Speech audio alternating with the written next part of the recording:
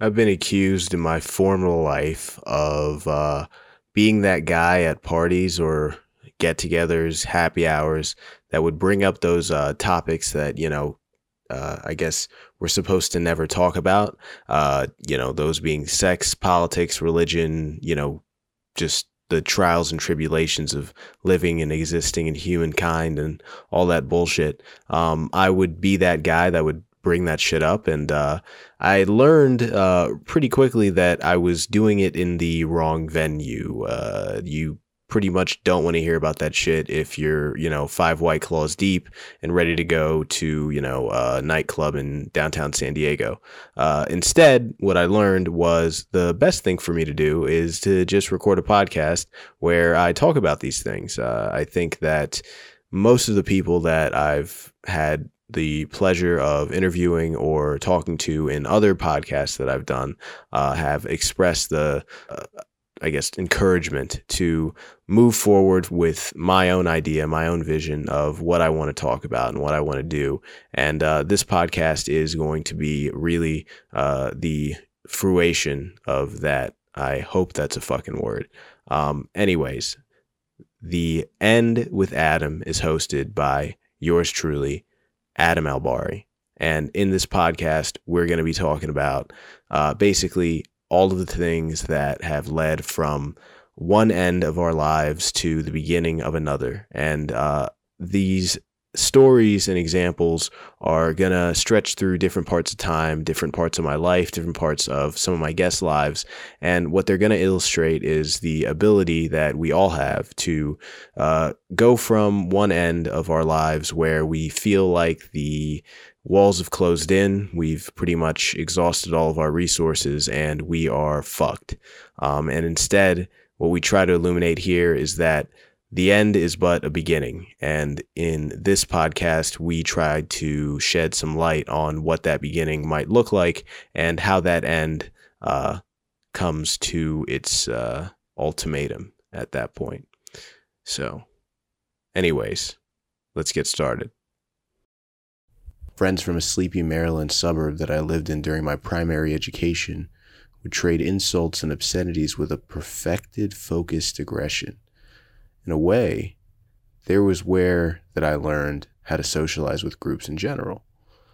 Now, being black, insults are a form of comedy not unfamiliar to me, and as such it fits snugly into my developing personality. By the second year I'd been out of college, I'd become very skilled at insulting something sacred in a funny and charming way. My trick is simple, and it actually comes in steps. Check this out. Step 1. Read the room. Are there any Jews present? Latins? Maybe someone who made the mistake of telling you they were a feminist? Step 2. Wait for an opening. There is nothing worse than rushing a joke. Taking time is key. Waiting for everyone to think that you're a well-adjusted, well-spoken Negro who knows his place is imperative to this next step. Step 3. Pick the high-hanging fruit. Never make an easy joke. It's not respectable. Let the non-virgins by technicality commit that sin. It's your duty to be interesting. Now, if you're someone who thinks you're too polite, inept, or shy to pull off these steps, you're lacking in integrity, and you should probably find something better with your time to do than listen to me. Now, for those of us that know the truth, which is that we all want to wield that powerful scepter of conversational control in large groups, I have many more secrets to tell. Manipulation isn't a sellable item, nor is it my intention to sell it. But I want a tome of experiences that have helped me traverse this rapidly crumbling Western ladder of capital that I happen to have been born at the bottom rung of. At least, being born at the bottom rung has been the story told by those who wanted to speak broadly on the history of people that look like me. Now, funnily enough, none of those people ever asked me to confirm if this, in fact, was my personal experience. So, now that I've given you the preamble, let me gloat. I was born in Miami, Florida, in a very private enclave near Morningside Park. If you talk to a Miamian now, they'd say something like, "Oh, you live near the Design District downtown." which sounds like a compliment, but within the nuanced Latino elitism, a language I happen to speak fluently, what they're really saying is, you're not from Coral Gables, you're not from the South, you're not from Miami, you're not from North Cuba. Back before the idea of gentrification was a commonplace kitchen table concept, the areas near the design district were heavily urban. Some places would even be considered blighted by today's standards. But no, that's not where I was born. No, I was a black Muslim baby playing with the daughters of Russian oligarchs at the Montessori School of Miami Beach. My father, the first black architect to graduate from the University of Miami, was a product of the city. And, of course, my mother was born of minor nobility in what was then the Ethiopian Empire and had emigrated to the U.S. in 1970 to convert to Islam and marry my father later on, who had converted some years earlier himself. I learned much later in life that my early years of living were composed of such uncommon details that it couldn't be explained without several asides to historical moments or cultural underpinnings and anecdotes that would create these endless caveats. But this was my norm. This was my place in Western society, and it was so abnormal that it could not be traversed without extremely sharpened social intelligence. With that realization, from a young age, I vowed to make it my primary responsibility to be known and confirmed as the smartest nigga in the room. Now, moving from Miami is a narrative instrument, but it's also a feature of my story. I didn't spend long in my quiet neighborhood Morningside Park. I was taken briskly at the age of 8 to Plymouth Canton, Michigan. Moving is a long-standing feature of my family. As my mother put it, we are nomads. My father's constant relocation wasn't for any dramatic reason, but they were by contract architects and project managers like my mother. So any new contract meant a new move. And we weren't in total disregard. We were always relocated near the best school districts, most importantly, at least 45 minutes away from any major city. I'm a suburbanite to my core. And until my final family move to Columbia, Maryland, where I spent my final years in high school, I thought the suburbs would be the place that I would spend the rest of my days. It's kind of interesting how I was completely cool with that idea. Thinking back on it now, what a hell world I would have signed myself up for if I had really thought that was the end of the earth. Columbia, Maryland, not that it's a bad place. It's a beautiful suburb, honestly the best. But if I knew then where I would end up and go and see in the following years, I don't know how I'd react. I think I'd be excited, but a part of me would say, well, how soon after all that traveling would you get back here? Well, I don't know what I'd say to him, to be honest. Have you ever felt like that?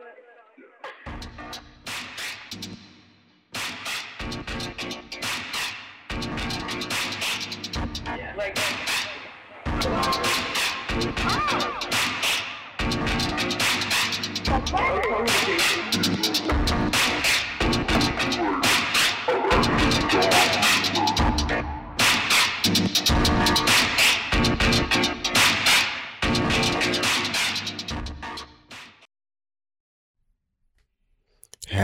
Happy Halloween, folks. What are you going to do tonight?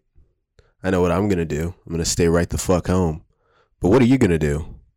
I remember there were times where Halloween, even though I didn't celebrate it growing up as a Muslim, were still some of the best nights of the year. Mainly around, that late teenage, early college years where Halloween parties were sort of, I wouldn't say the main event of the holiday season, but certainly one of the main sort of introductions into that kind of fall partying cycle that you would get into around the holidays. So Halloween was kind of the opening ceremony to the following, madness that was to come back in those days. Mainly I'm talking about 2015, 2016. Those were the real good Halloween parties, before political correctness or any of that stuff. But it's really even more than that. We were younger. We would take more risks, do crazier shit, have insaner costumes. I mean, the shit that we would put on for costumes, the amount of fucking white Obamas I saw in my 2014 Halloween parties were definitely worth noting. But now we're at this time, I think, at least my age group, where we can definitely have those parties, have that time, but it's never going to be what it was back then, back when there were no consequences, when you could say whatever you wanted, when you could drink ad nauseum and try the jungle juice that probably's got the crushed up Xanax in it, the deal. Back in those days when there were no consequences, there was kind of special time that Halloween gave us where we could really get crazy after a long summer of kind of monotonous, hangouts and, smoke sessions and walking around in the forest, maybe a little bit of hiking. You did a vacation, but now it's the fall. Now you're hunkered in, if at least you're in the East Coast or anywhere in the real world where there's 4 seasons. The fall is that demarcation of, all right, now I'm locked into whatever lifestyle I'm, really about. And I think a good Halloween party is kind of a great representation of that. It kind of reminds you what groups you're in, what circles you put yourself in and are a part of. And it's definitely one that I've got plenty of stories of that mark specific points in my life that I kind of want to go over today. Since this is coming out on Halloween, I thought, hey, why don't I tell some Halloween stories? They won't be as spooky as I wanted them to be, but they're definitely going to be entertaining. So get ready for that.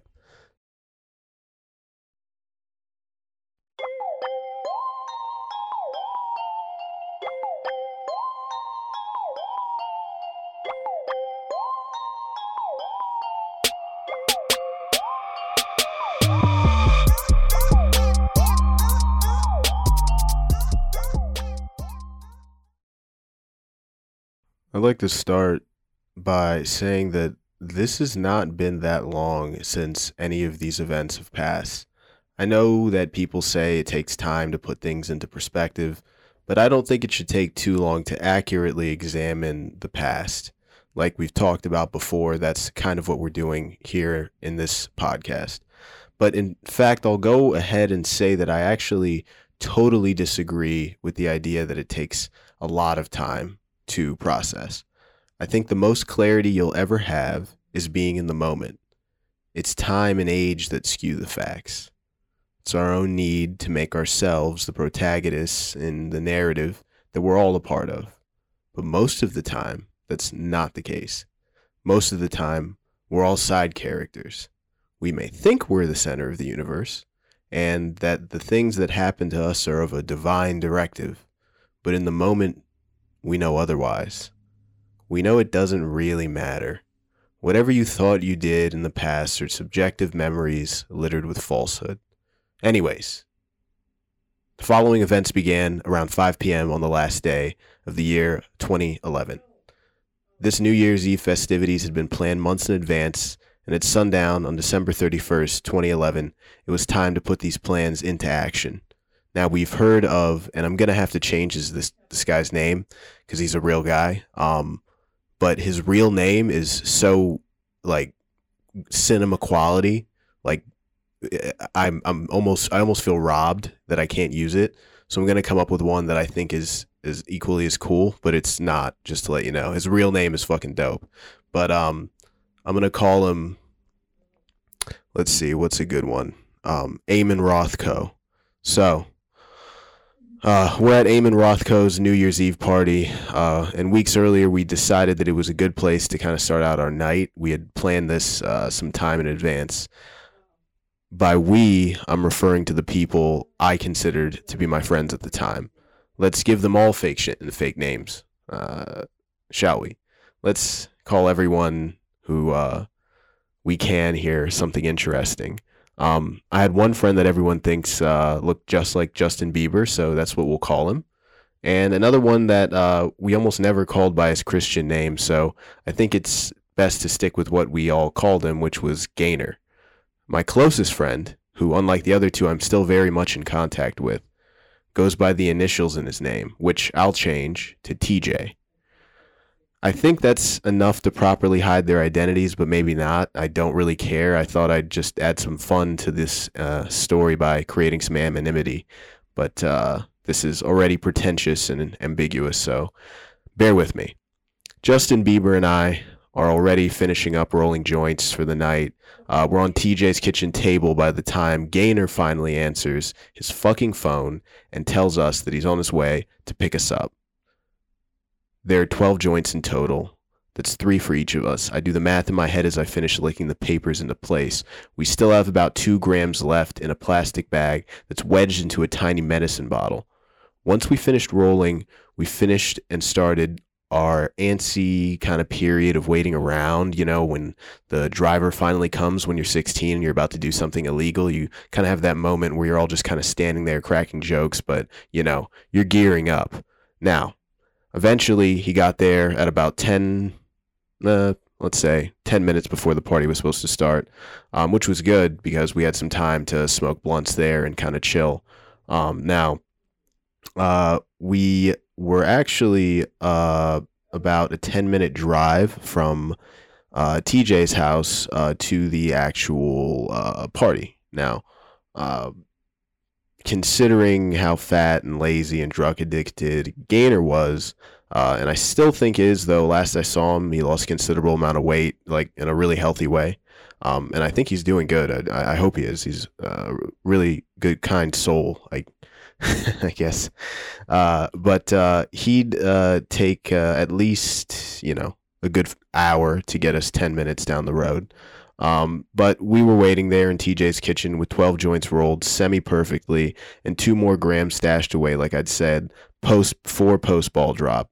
And as soon as we can all talk about how much fun tonight is going to be, there it is. Gaynor comes in, and we knew once we saw sort of our armaments for the night, Gaynor had the car fully ready to go. You know, we had all the extra amenities you would need at the time, the eye drops, the fucking air freshener in case you get pulled over, the whole thing. We were stacked, ready to go.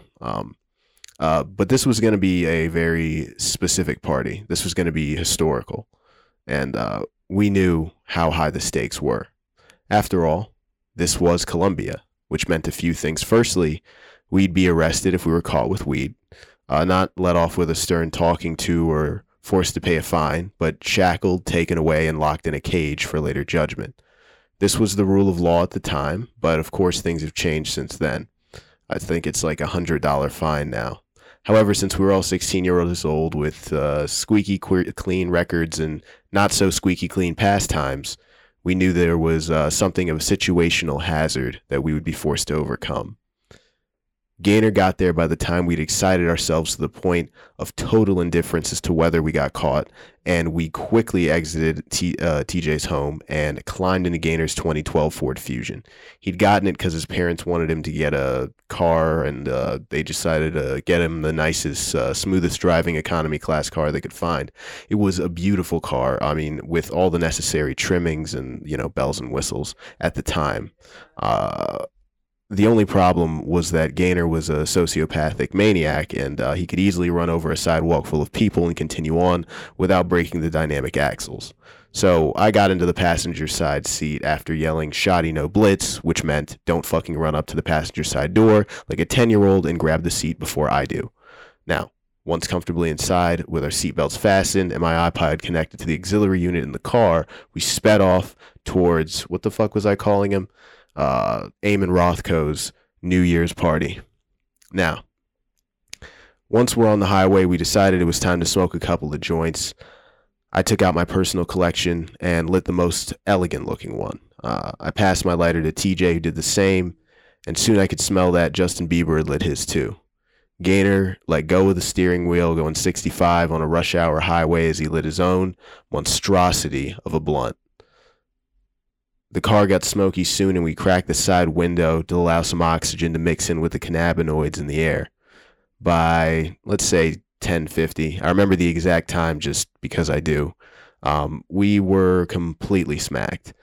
We didn't have much longer till we got to Eamon, so we knew that once we entered this small part of Columbia that was called Huntington, where Eamon lived, we'd be entering the real American surveillance state.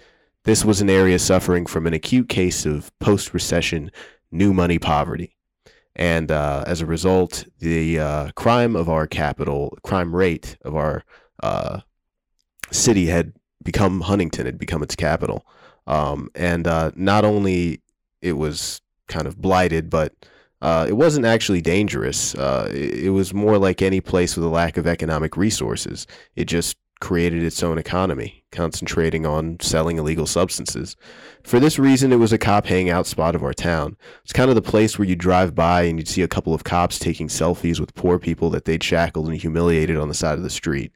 It was a neoconservative wet dream of authoritative justice, cleaning the streets of undesirables who had degraded the property value of the surrounding areas. We get to Eamon's place sometime into 8 o'clock. No, sorry, not 8, like 11, something like that. And for some reason, the house is already fucking packed, and I was confused considering how early it was. But once I noticed almost all the faces that occupied the cramped and sweaty townhouse were all Huntington natives, things started to make sense. We walked through the house and decided it was impossible to go upstairs considering the amount of bodies piled into the kitchen and the living room. Instead, we went straight into the basement. We saw a few familiar faces there. My friends from other schools who'd all been tipped off to the party were already rolling up as well. Except, since they were from another part of Columbia, the richer part, they didn't know whose house they were in. See, Eamon Rothko, who is now a Marine fighting for our nation, was possibly one of the most dangerous, delusional, and sociopathic people that I'd come across in Columbia. He was a part of that whole Patuxent trash category. That's some of my friends in other sides of town, a word that they would use to reference Huntington dropouts with more tattoos than brain cells. They sold terrible weed and they did terrible things. They were those kinds of guys. But they threw parties and we all went. However, the friends I ran into in the basement must have underestimated this potentiality for violence that these Patuxent trash kids could actually execute, since they thought it may have been a good idea to empty a cigarello tobacco right onto the carpet of a basement. It didn't take long for us to figure out, what was going to happen next. So Eamon comes downstairs, seeing the dumping Rello guts on the floor, and proceeds to go back upstairs and grab his Glock 17 and come back downstairs and threaten them with it. I think his exact words were, when he saw the Rello guts on the floor, "Hold on, let me get my strap." Everybody froze. Now, some of the girls screamed, some of the boys and girls laughed. My friends and I stood by and just still watched. The kids profusely apologized and insisted that they'd let them clean the basement and help them clean up after the party. He yelled at them a little more and then said a couple of rap lyrics before going upstairs and continuing whatever he was doing upstairs. Now, after that moment, Justin Bieber and I noticed the energy of the party had changed. As the night ticked on, more of the 15 and 16-year-old girls who had just entered the Howard County party circuit had gotten sicker and sicker. Now, Justin Bieber and I looked at each other and we noticed one of the girls was completely blacked out and attempting to stand up. Her friends ran over and helped her get up and attempted to fight through the already doubled crowd to get her into a bathroom. I think they succeeded considering they disappeared for the rest of the party. Other people were hooking up, a couple girls were dying in various corners of the basement, and I was lighting my third joint of the night. Now, we're close to ball drop, and we'd lost Gaynor. He had retreated back to his car with TJ and some girls, and I guess he was smoking blunts and other stuff. But by 12:30, the ball had dropped. I mean, we kind of were going to be there for the rest of the night. I still hadn't seen my friend, so I felt like, what the fuck? But also at 12:30, I think that moment, that time period, was the true peak of the adolescent debauchery that was going on at Eamon Rothko's house. This was the moment that I'll never forget because it was a true unadulterated, non-Hollywood portrayal of our millennial generation. There was countless bottles of liquor strewn around the floor, more marijuana in the air than actual oxygen, and just this feeling of tense chaos that at the time I confused with bliss. It was truly the zeitgeist that I felt. The feeling of 2011 itself was in the air. Pure sedation. Then Justin Bieber and I began to feel our spidey senses tingle. We could almost hear the bull stampede approaching. We looked at each other and in a tone that I knew he couldn't hear but could comprehend on a much more basic level. I said, I think it's about that time. Justin Bieber nodded and we quickly pushed our way out of the party. Once outside, we ran across a car-filled lot and into another townhouse cul-de-sac on the other side of the street where Gaynor's car was parked. We hopped in, and just as I had a moment to look out the window, we saw them. The police. They'd finally arrived. They were there with so many people at Eamon's house that the party had actually flooded outside. The first 2 cop cars sped down the narrow street, then 2 more. We waited until the police officers had exited their vehicles and were yelling orders at the children and out inside and outside, really. Now, Gaynor, as carefully as he could, exited the area, and I looked to my left and saw girls jumping off of Eamon's second-story balcony, fracturing their limbs, in order to escape. Justin Bieber and TJ and I laughed, as we always did, but in my mind, it didn't interpret this as comical. I could only feel the empathy for all those children trapped inside of that house. I knew the feeling of complete desperation, that they were the only thing between you and escaping the jaws of law enforcement is a few feet of discomfort and danger. We had all escaped them, and I'm happy to say that even today, I still carry kind of a clean record. Now, we went back to TJ's house since his dad was out of town and decided to finish our New Year's Eve there. We were completely safe. We went over the events countless times that night and how all those conveniently, aware of our surroundings we were and how Justin Bieber and I knew the cops were already coming, kind of that sort of post-battle, kind of camaraderie. And I said, I could fucking smell it. Justin Bieber nodded, and I kept saying it for the rest of the night. After careful consideration, I think I was actually onto something. I think there is a human evolutionary trait that allows us to sense impending doom. For some reason, Justin Bieber and I always knew when shit was about to go down. We always trusted our instincts first, and it was our instincts that allowed us to happily start a new year off with our freedom intact. And we were all thankful for that. But something didn't sit well with me as Gaynor, TJ, and Justin Bieber were all continuing laughing and talking about Eamon's party. I felt like Columbia, and probably other suburbs, were actually quite detrimental to developing children. Now, I'm not just referring to super police, but pretty much everything I saw that night. How comical it actually all was bothered me at the time. Now, when my friends and I talk about it, we still laugh like it was nothing, but in fact, it actually quite disturbed me. I was disturbed because it was nothing. We'd all reached and we'd all risked, really, the ends of our health and our freedom to stand in a room for a few hours. Eamon could have had a much more modest party that wouldn't have gotten busted, but for some reason, it was hyped to the point that I couldn't be anything but a disaster. I remember thinking this, and in my high mind, it made me take out my phone and Google the concept of self-fulfilling prophecies. To me, that's what it seemed like Columbia had the potential to do to kids. It was the most perfected form of an American suburb, and one of the first, actually, I might add, historically. And it seemed to me that it could have the potential to make kids feel so safe that the only thing that they ever really want is danger.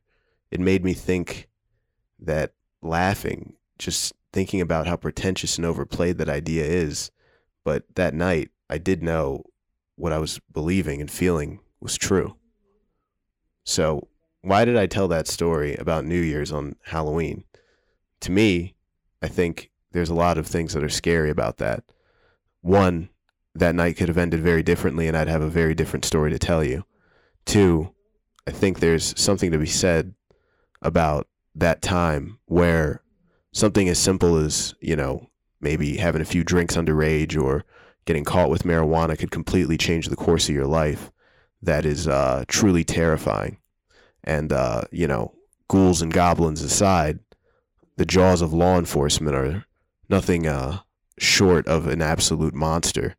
And the idea of being caught in that at a young age, and I'm sure we all listening to this, maybe it's happened to you or you have a close, family member where that has happened, understand what horror it actually is. So this story, while trying to be funny, was really more of an example of how close we come to things like that, and how scary all of that can really be when you look at it in retrospect, but also how scary it really is right at that moment when it's happening. But that's what I've got for you at this segment. Next segment, we're going to go into advice, so stay tuned for that. But I hope you enjoyed this story. And again, I'm sorry if anybody's name came out and they don't like how I portrayed them. I'm fucking sorry. Sue me. I mean, whatever. Let's go to court. I don't care. It's content, and it's truthful, and it's honest, and I'm not trying to fuck your life up, and I really did try to make this as anonymous as possible. But anyways, thank you for listening, and that was my Halloween story for this episode of The End.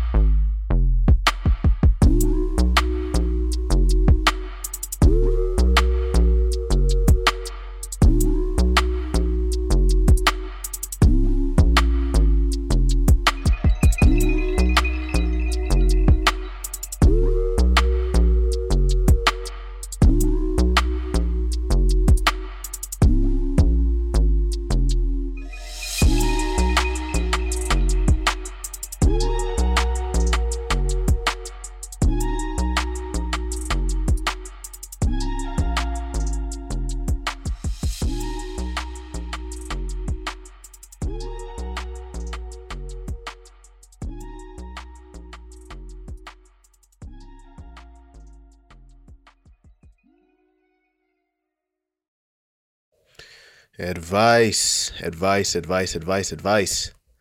Welcome to the advice section of The End with Adam.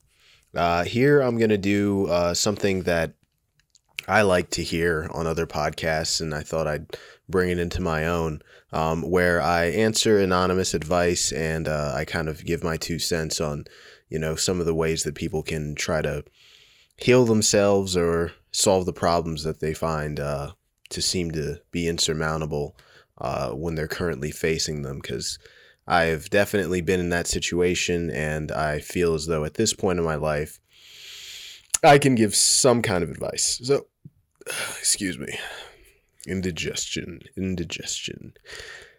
So, what am I going to do? Right now I'm going to read an anonymous post, and then I'm going to give advice. So, here's the post. It's called How to Stop Worrying About the Future. Now, the poster says, I find that I am unable to stop worrying about the next thing that I need to do or the next thing that might happen. Today, I took a walk, I didn't overeat, and I exercised. It was a good day, but I didn't feel good because I'm worrying about work tomorrow. When I'm with my friends, when I'm on a date, even while I'm having sex, I can never be present in the moment. I'm constantly worrying about what comes next. Is it possible to stop doing this? Now, this was a anonymous poster, and I am going to thank them for being, honest and putting their information out there so that I can address it. So here is what I can say about the future and the worry that comes with it. The future is something that is completely outside of your ability to control. So put into perspective the idea of being afraid of something that actually doesn't know that you exist, has no concern for whether or not you are doing well or having a good time, and simply moves forward regardless of where you might be in the way in terms of, its movement. That is the future. That is time. That is what we all live in. And it is really unacceptable for a lot of people to have to recognize that, the fact that there is nothing they can do to control what's going to happen in the future.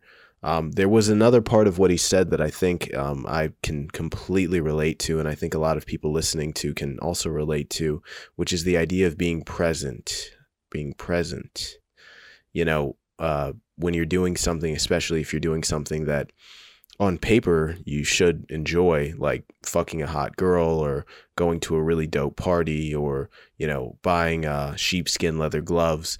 Sometimes when you do that, you get this sense that you're not really in the moment. You're kind of inside of your own head, looking outside, seeing this sort of third person version of yourself doing the thing that you would have otherwise, enjoyed and, of course, fantasized about multiple times.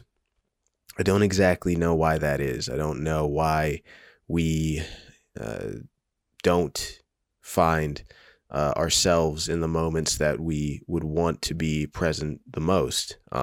All I can say is that it's common and that it happens and that it's actually just a feature of a lot of people's lives, including my own. What I can say in terms of how to solve that is to simply give yourself some perspective. If your life wasn't good maybe 5 years ago, 5 months ago, 5 weeks ago, and you're doing something that you would have wanted to have done back then, it's good to reflect, go back, say, God damn, I was living underneath a fucking truck in Australia, 2.5 months ago, and now I'm on a date with the girl of my dreams. Great. How much better could it get? But of course, if it's not that dramatic, you can find smaller things like, that fucking stupid day at work, that fucking idiot that I always have to deal with. My job was being extra fucking stupid that day. But look at it. 48 hours later, I'm on a date with the girl of my dreams. And that's kind of a good way to reground yourself, put yourself back in your own shoes, to give yourself a outside perspective of the past and then loop it into a event that's happening currently.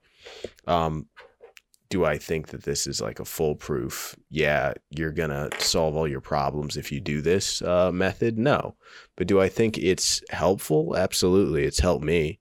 I know for a lot of people that have experienced the up and down sort of nature, this sort of turbulence, the thresher that is the 2010s and going into the 2020s, there can be a lot of moments where we can go back and reflect and say, damn, I was here at this time and now I'm here at that time. And just that realization alone can really bring you into the present and really help you appreciate the moments that are good.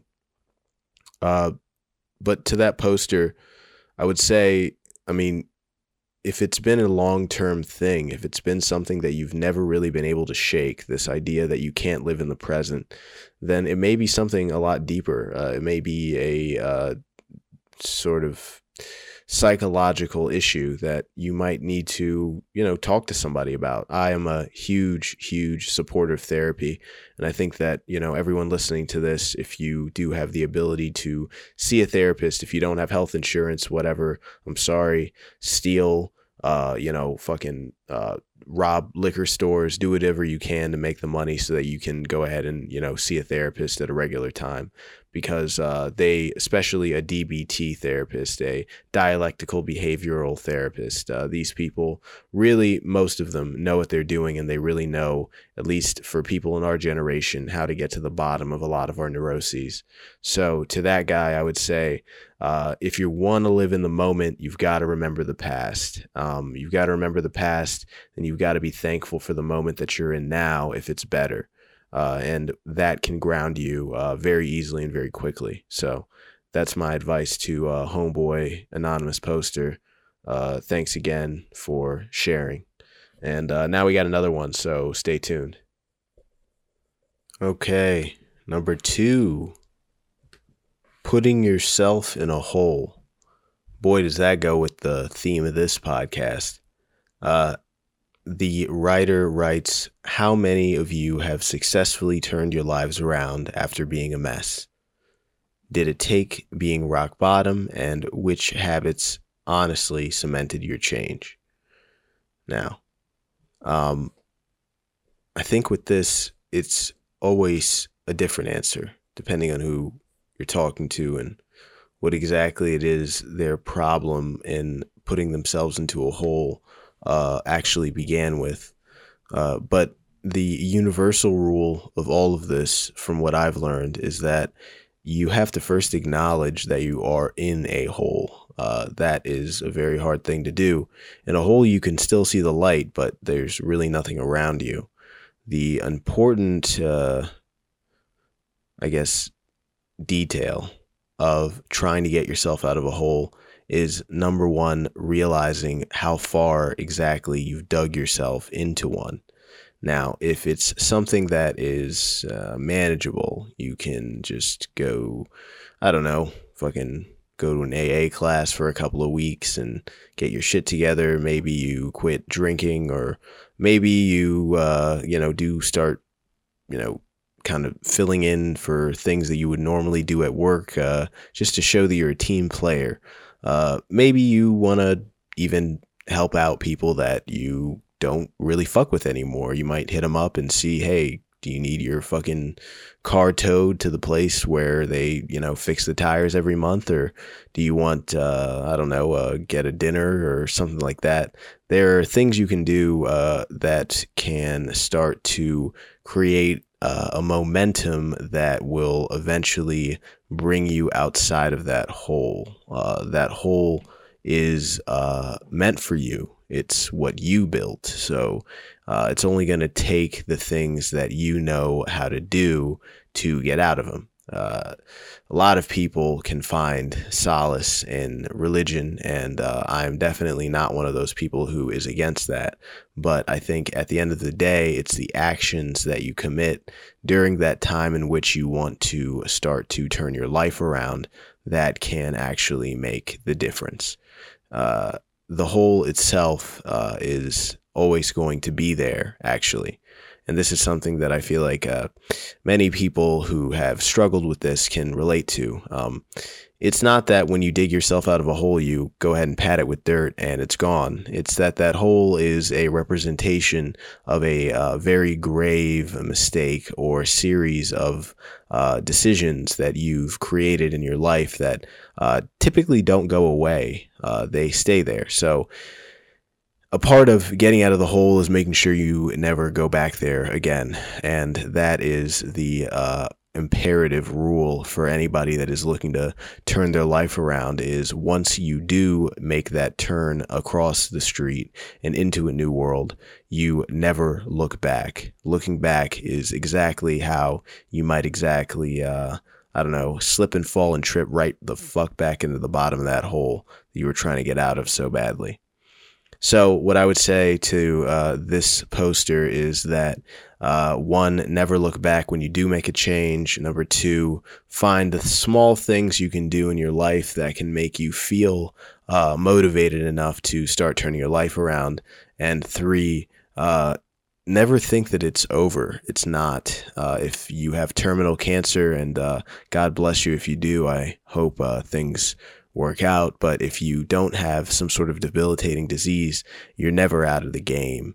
The game actually is never done with you until you are in that situation where you can no longer play. So it's not really up to you whether or not you want to keep going. You do have to, and you will. And it's just about exactly what you're going to do to make sure that when you do start playing the game again, you play it right, and you make sure that there's no more holes, ditches, graves, or any kind of impediments to get you to where you want to go. All of that being aside, it's not an easy game to play, and it's definitely not a game that wants you to enjoy it while you're doing it. It's a game that's meant to test your fortitude as a man or as a woman or as someone that is trying to make something of themselves in this world. And when you play that game wants all of you, and it can sometimes feel so overwhelming that you'd rather go ahead and dig yourself a good old-fashioned hole and create whatever excuse you need to basically forfeit the opportunity you may have been given to create something bigger than yourself. So that being said, and I did ramble, sorry. there is the way to pull yourself out of the hole. It's just when you do pull yourself out of the hole, where are you going to go next? There's only two directions, up and down. So it's your choice to decide which one you want to go down. So that's number 2. Everybody, thanks again for listening to The End with Adam. I want to say that this was the first episode. It was a Halloween special, so there were some differences to the way that the format is going to change over time. But I do thank you if you made it this far listening. And I want to say, if you could please either comment, subscribe, or like any of the Instagram posts on a_bari.com or Instagram.com. Please do that just to get more awareness out for this podcast. Also visit www.theendwithadam.com and check out exclusive content as well as some of the older episodes from season 1 that will be going behind a paywall very soon. So if you do want to listen to those, kind of get some more backstory on where this particular project is coming from, check that out.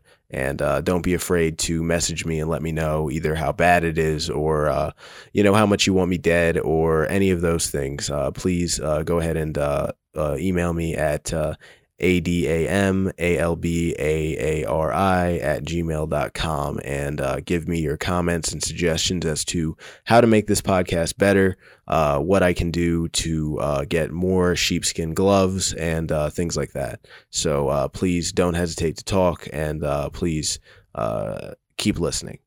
You guys are the best. Thank you, and I love you. Goodbye.